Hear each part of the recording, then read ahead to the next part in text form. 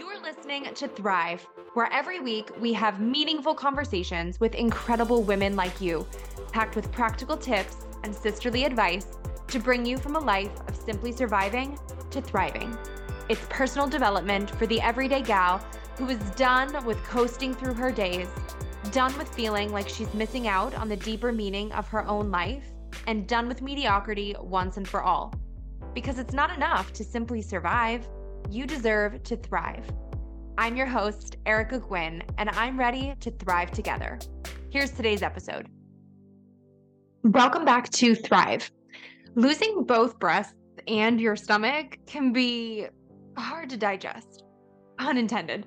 But Kathryn did it with grace and gumption, and she's here on Thrive to share her incredible story as a bright light of encouragement for anyone in the throes of discouragement, especially after life-changing diagnoses. She's now had both a gastrectomy and double mastectomy, so today's episode features both her medical and spiritual journey so far, with lots of laughs and powerful prayer along the way. We hope it inspires and uplifts you while reminding you that no matter what you're personally facing, He has not forsaken you and He never will. Stay tuned through this episode. Drop it 5 stars if you like what you're listening to. And now welcome, Kathryn. Hi. Hello. Welcome to Thrive. I'm so happy to be connecting because I know you are girlfriends with my girl, Sarah, who works behind the scenes with me here on Team Thrive. And the second she shared your story to me, we were both like, oh my gosh, get her on the show.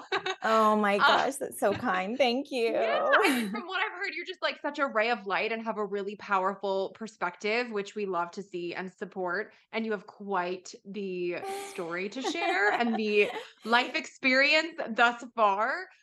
Because over the past, 2-ish years, you've had your entire stomach and both breasts removed because of a genetic mutation that causes rare and aggressive types of cancer. So that's like a gastrectomy, a double mastectomy, and that all feels pretty hard to digest. But Yes, that's actually the name of my blog, Hard to I know. Digest. I was like, I can make that joke because it's the name of your you blog. can. Yes, I say it's a lot to stomach. Life has changed since Sarah and I met in high school forever ago. So my kind of genetic journey started in 2018. My dad's sister went to get genetic testing. So my paternal grandmother and great grandmother and great uncle all died really young in life. So my aunt was just kind of curious to see if there were genetic discrepancies or predispositions that we should be aware of. And we were not expecting it to come back with a CDH1 mutation. So a CDH1 gene, everyone has one. When it's working properly, it's this beautiful little gene that builds protein in your body and it helps your cells stick together. And I'd pretend to know more, but I'm not a doctor, although I have seen a lot of Grey's Anatomy. So there actually is a Grey's Anatomy episode about CDH1. So if you're curious, season 5, episode 17.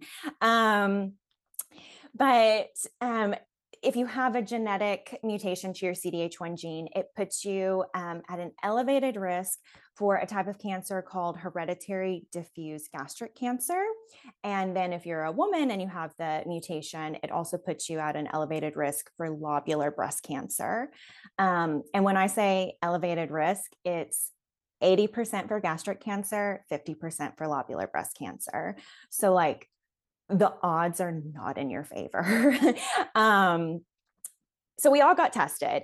By 2019, everyone on my dad's side of the family got tested, and there were 5 of us. It was my aunt, my dad, their older brother, one of my male cousins, and then me. So we were the chosen ones. And we joined a study at the National Institutes of Health, which is up in Bethesda, Maryland. They're studying this gene, how it works, how it is killing people, and kind of if there's anything that can be done to stop the triggering process. Because what's really almost impossible about hereditary diffuse gastric cancer is it's really hard to detect in the early stages because it starts as like a tiny little spot and then it burrows into your stomach lining. So the doctors could be looking at your stomach and they would see a healthy stomach because it's not until it's in its late stages that it's detectable. And at that point, you have a 5% survival rate. Holy So moly. I know, like these are not like good odds to be like facing, and you're just like, wait, what? So the recommendation is to have a total gastrectomy. And when I was talking with NIH, the chief oncologist up there, Dr. Jeremy Davis, he's great. He's wonderful. I love him. He's a brilliant man. I was like, look, like my dad is in his 60s. Nothing has happened to him. Like, why can't I live my life? And then if this, if I just can't deal with the worry, like I'll have it done in my 60s. And he was like, your body, your choice. And I was like, well, don't sugarcoat it for me. And he was like, okay. He was like, typically this progresses in your 30s. So if it progresses, just know that we cannot catch it, we cannot cure it, and you will die. And I was like, well, you didn't have to hurt my feelings. Like, I mean, Let's go back to the sugar code. Yeah. And I was like, okay, so let's like schedule surgery for tomorrow. And I was just like on board. I was like, you know what? Like, I am not living under this fear. I'm not living with like the threat of this. Like, I can live without a stomach, take it out. Because the philosophy is if you don't have a stomach, you can't have stomach cancer. So if you take away what the gene attacks, then you're basically removing any potential of disaster. So my surgery kept getting pushed because of COVID. And I went August 31st, 2020 to NIH by myself because we were still under COVID protocol. So I could not have my mom. I could not have a friend. I had no visitors. And like, I used to live in DC. So I was like, oh, I have all of these people who can come visit me. And then it was like, no, you can't. Like, no one could come in. It was just me, the nurses, and the doctors. And, I mean, nurses are amazing and they don't get enough credit, and they are the backbone of hospitals, but they also are taking care of the whole floor. And so, it's just, you have to wait your turn. And there's just something about having like a family member to be like, can you go get me ice, or can I get a warm blanket? And so it was hard doing it alone. And I had a tough time in the hospital. I was allergic to this and that. I had a problem with my epidural. Like, I worked those doctors so hard. And I was just like, oh, I really want my mommy, like just really desperate. But I was there for about 9 days and then was able to go home. And because it was COVID, I was able to go home to Tennessee for about 8 weeks, and my parents were able to take care of me. So that was a blessing for it being in the midst of COVID. It all kind of became worth it at 4 weeks because I got my pathology report, and my pathology showed I had 12 spots of stage 1A cancer. Whoa. I know. So I just got goosebumps. I know, isn't that crazy? And, it every time that, even still, like if I have like a bad eating day, I'm like, I'm here, I'm breathing, I'm existing. Like, I could have been totally taken out by this. So I know that it saved my life for sure. 100%. Wow. Dude, that's crazy. Okay. I have to ask the question that like everybody's probably immediately thinking when you say you had to have your stomach removed. Yes. How do you eat? Like, I know. that feels so ignorant. No. question is like, where does food go and how does this work? Right? No, it's not a Yeah. dumb question. It was one of my first questions to the NIH team. We are fortunate, those of us in the NIH study, we have a clinical dietitian that works with us. She is an angel on earth. Her name is Rachel. And she was like, look, if you follow my rules, if you follow my instructions, you'll be fine. And I was like, excellent. I'm a rule follower. That I was made for this. Okay. So they removed the stomach, they removed the organ, and they reconnected the esophagus, which goes straight down from your throat, and they pulled my small intestine up to meet it. So it goes esophagus straight to small intestine. So it's this one, like basically fluid line. And so I have the space that the esophagus to the small intestine, where they meet, to fill up with food. So I eat very small meals. And like, think of it like this: your stomach is is working on commission, right? Like your stomach wants to make you happy. Like you want that extra dessert. Your stomach is like, heck yes, let's go for it. I'm here for it. I will stretch and I will move and we will fill it up. And your small intestine is salary. It's like, I'm here, I'm doing my job, and I'm not moving an inch. Like I'm like 9 to 5, see you guys later. I'm taking my PTO. So over time, the small intestine will stretch a tiny bit. So I'm able to eat more now, 2 years post-op, than I was 2 weeks post-op. But I concentrate heavy on protein, low carb, high fat, not a lot of natural sugar or added sugar. It causes something called dumping syndrome, which creates like your whole body goes, or the reaction I have is I get incredibly like hot and sweaty and just like miserable and want to curl up in the fetal position. So, you eat enough sugar and you're like, oh, this is a bad reaction. I'm going to stop doing this to my body. But then, like this Sunday, I was walking through the grocery store and there were these like butter toffee ice cream bars. And Ooh. I am making the active choice to make myself miserable. I'm going to do it. Like worth it. And it was, let me tell you, it totally was. But for the most part, it's just making looking at food in a medicinal way instead of in like a pleasure seeking way.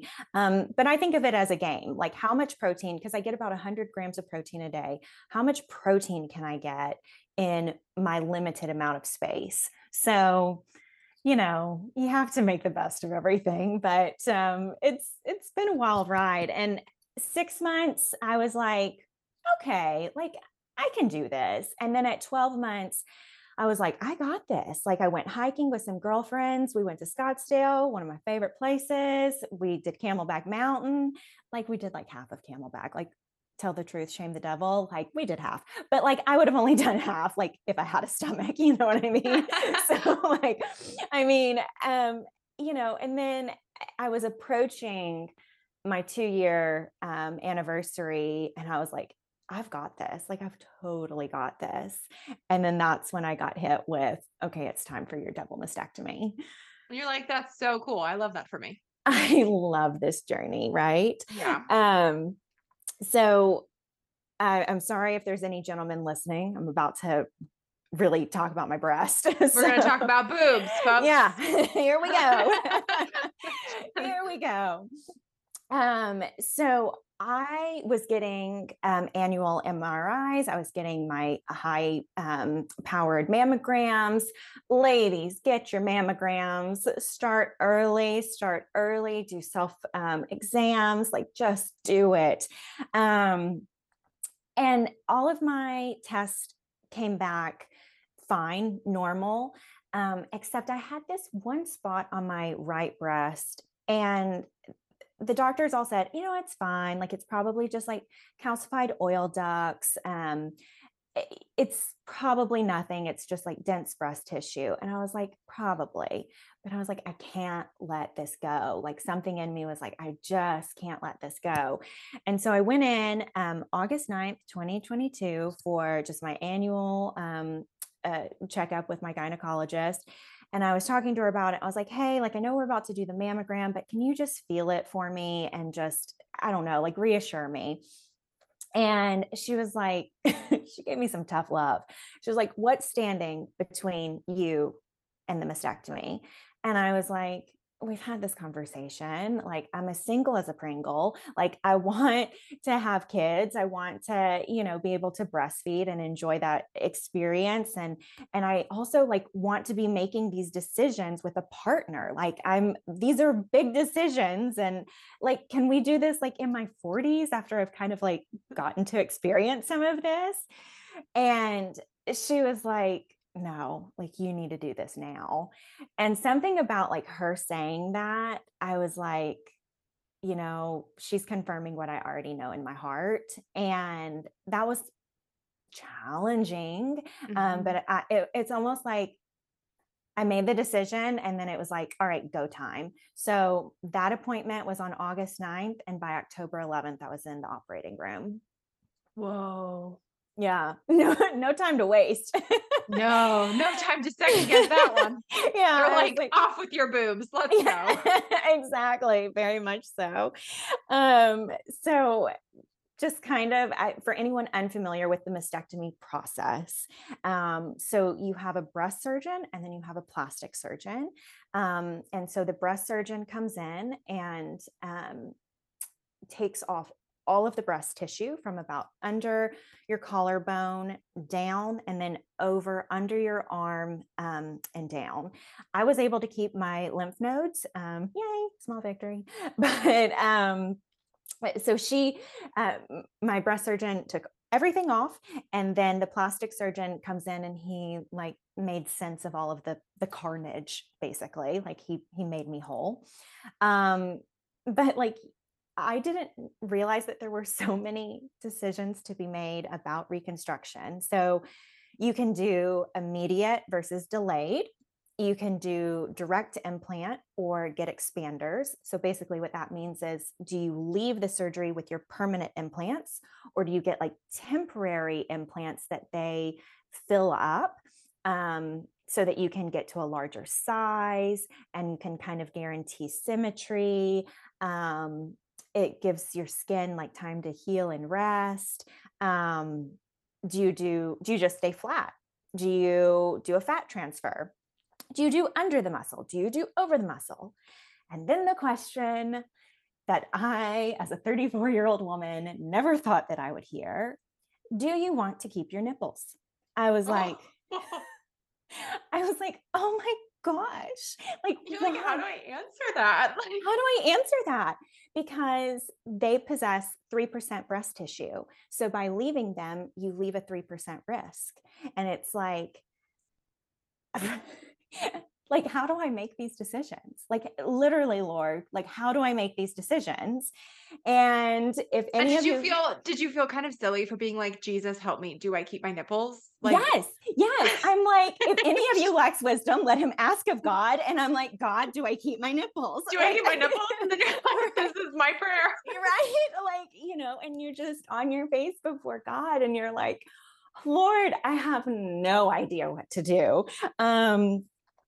But I ended up doing direct to implant, immediate reconstruction over the muscle. And I kept my nipple. I kept the 3% risk. I was like, I got to have a win, Lord. I got to have a win. So had the surgery. It was a surgery went fine. It was fine.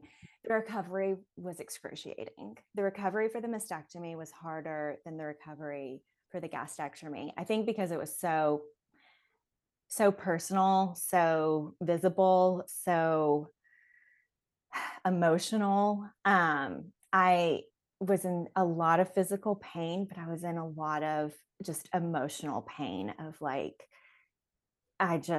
my soul was tired. And then I had a horrible allergic reaction to an antibiotic. And so I had whelps all down literally had to go to the emergency room because my skin was like in such whelp. I was like, I am Job. I have boils. I am like, this is just terrible. I was like, Lord, have you forsaken me? But then my pathology report came.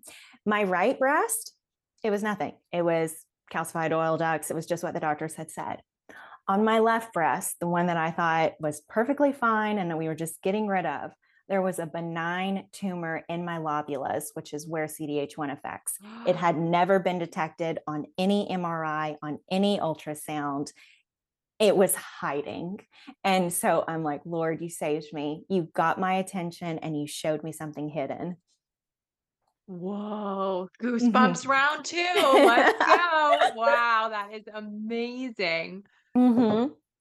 So, I mean, it's crazy that I've had to do this. And then, but I'm almost 6 months post-op, which is, you know, so wonderful. And last night, I strapped on my double sports bra so that everybody stays in their assigned seat, like keep your arms and legs inside the moving vehicle at all times.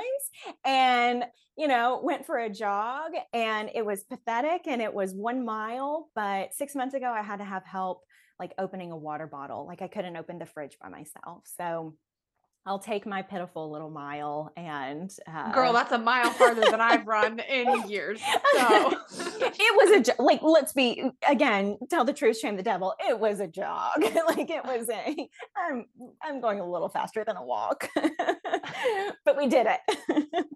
oh my gosh. Okay, so through all of this, would you say your faith was shaken? Because obviously you're a woman of faith and have such an awesome perspective on this now, but I would love to hear what your spiritual journey was like, because I think especially after receiving a life-changing diagnosis or multiple life-changing diagnoses, like, man, enter the ring of fire. Like, it can be such a roller coaster, and each new element probably brings new feelings and new blessings and new stressings. And like, what do you do in those moments where maybe the enemy gets on your shoulder and is trying to whisper lies or instill fear or throw doubts into your brain?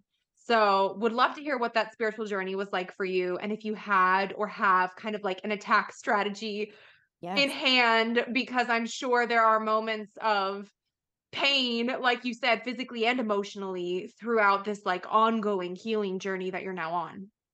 Yeah. So Um, I really relate to Jacob in the Bible when he wrestles with God, because God touches his hip, and for the rest of the days, he walks with a hitch in his step, right? Like in Hebrews, it says that Jacob blessed Joseph's sons while leaning on his walking stick. So every day he was reminded of the time that he wrestled with God. And for me, every bite, every sip of water, I am reminded of when I wrestled with God and of when I had to surrender that He is my Jehovah Jireh, that He is my provision, and He is the source.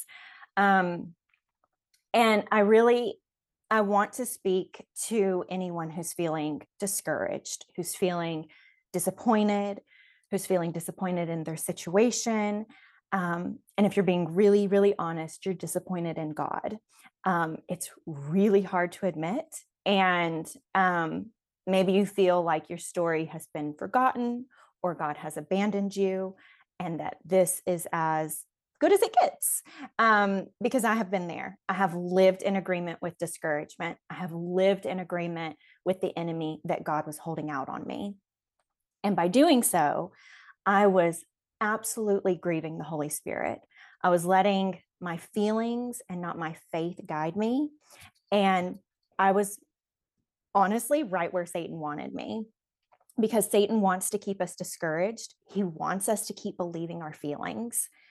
But God wants us to believe that He is telling the truth. He's telling the truth when He says, I know the thoughts that I think towards you. The maker of the moon The one who tells the waves how far they can come up onto shore. He teaches the eagle how to fly. Like, just let that set in. Like, he has multiple thoughts about you every day that he is actively thinking, and they're thoughts for good and hope and for your future.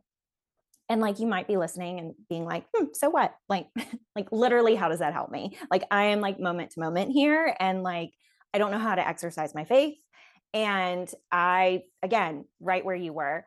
And God has just been teaching me so much, especially just this year. And so I've got 3 points I'd love to share, 3 little attack strategies. Yes, let's do it. Let's do it. Okay. First up, speak the name of Jesus. I know that this, you might feel a little silly, but audibly speak his name. Let his name roll off your tongue. We are commanded throughout the Bible to call out to him.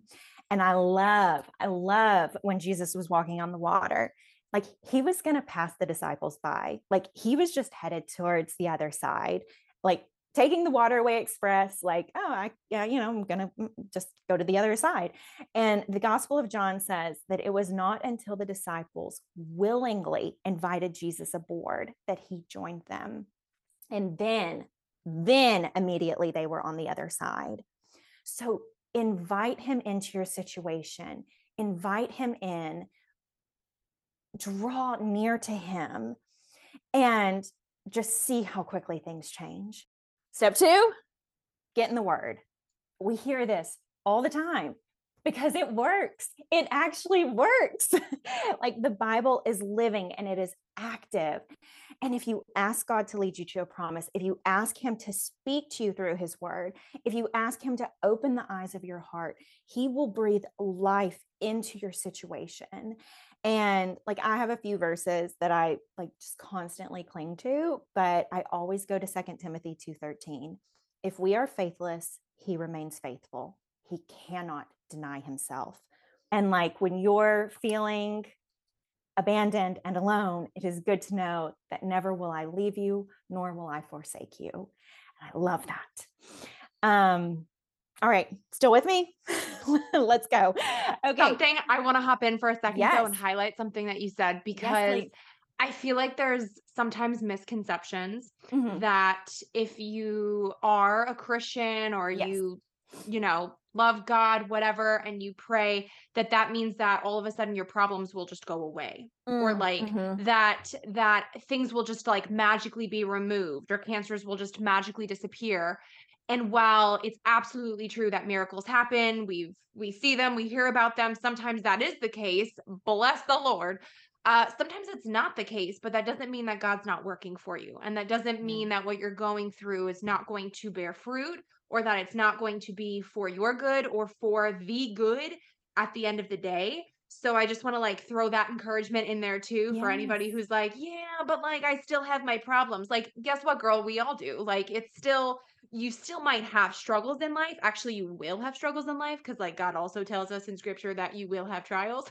Yes. That doesn't go away. So I think sometimes the encouragement can be that it's like your peace through the process, or it might be Mhm. how you're thinking about it, or how you're relating to other people, or just other little things along the way that might make the struggle a little bit easier to bear, or that might make it, maybe it will actually miraculously impact the outcome or what you're experiencing in real time. But sometimes it's like other details along the way that were maybe like the extraneous details you weren't necessarily thinking of, but like God was thinking of, and he was like, you know what, I'm going to throw you a bone here, and this is going to make it a little bit easier, or this is going to make it something that you even just like noticing, I think, can be the gift. Like noticing, oh my God, God is at work right here in this thing. God did Mhm. this for me. And I mean, like, I've experienced that personally myself, where like even that recognition can sometimes be the blessing, where you're like, wow, the creator of the entire universe just like did this for me Mhm. in this moment because he knew that this was what I needed. And like, that's cool. So that's my little Yeah. I love tangent that. to keep going. Yes. Yes. Which is a great segue into the third point of praise him. Praise is a command. We're actually commanded in the Bible more times to praise than we are to pray.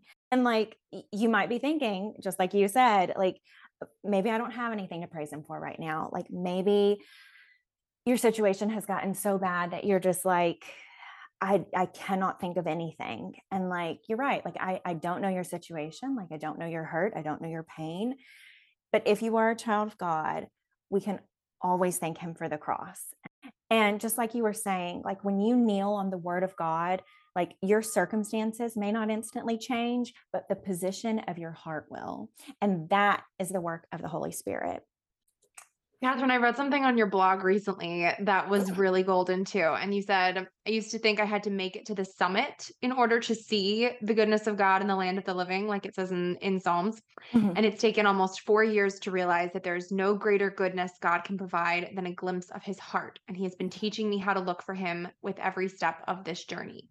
I mean, dang, that's like super powerful. But I would love to hear what you have learned about his heart in this ongoing walk, because I think you're absolutely right that we oftentimes think we're going to kind of get to this place or like this final destination or like a summit, like you said, where all of a sudden we have the bigger picture and the beautiful view and we're like, oh, there it is, there's the promises.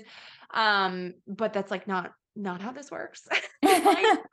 So yeah, tell us about what you've learned about God's heart through all of this.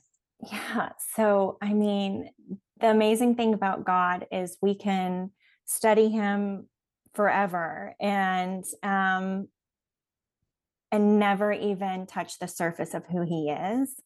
But I really, one of the things that I have been learning is I was looking for God's works. I was looking to see what he was going to do in my life. And instead, I needed to look for his ways.